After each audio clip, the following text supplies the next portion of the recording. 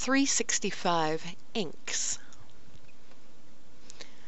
Twitter has been a fairly neat place for me overall. Discovering the chronic illness community there was wonderful. Stumbling into a corner of science Twitter was glorious. Book Twitter is another happy place. Pen and ink Twitter tempts me sorely. Crafting Twitter keeps me engaged. And D&D Twitter was the catalyst for us to start gaming again. So many interesting people, so many fascinating lines of thought, friendships made, and connections forged. One of the highlights early on, once I decided to attempt to Twitter, was stumbling over the hashtag 365Ts.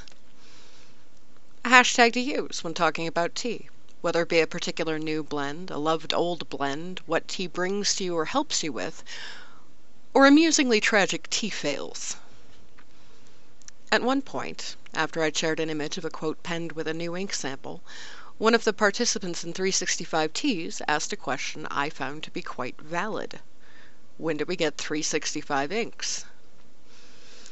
Based on this query, I decided that I would start using the hashtag 365inks when I posted the ink testing quotes, as well as various projects that have grown out of the love Mr. T and I have for pens and inks. I'd love to see what you're experimenting with, too.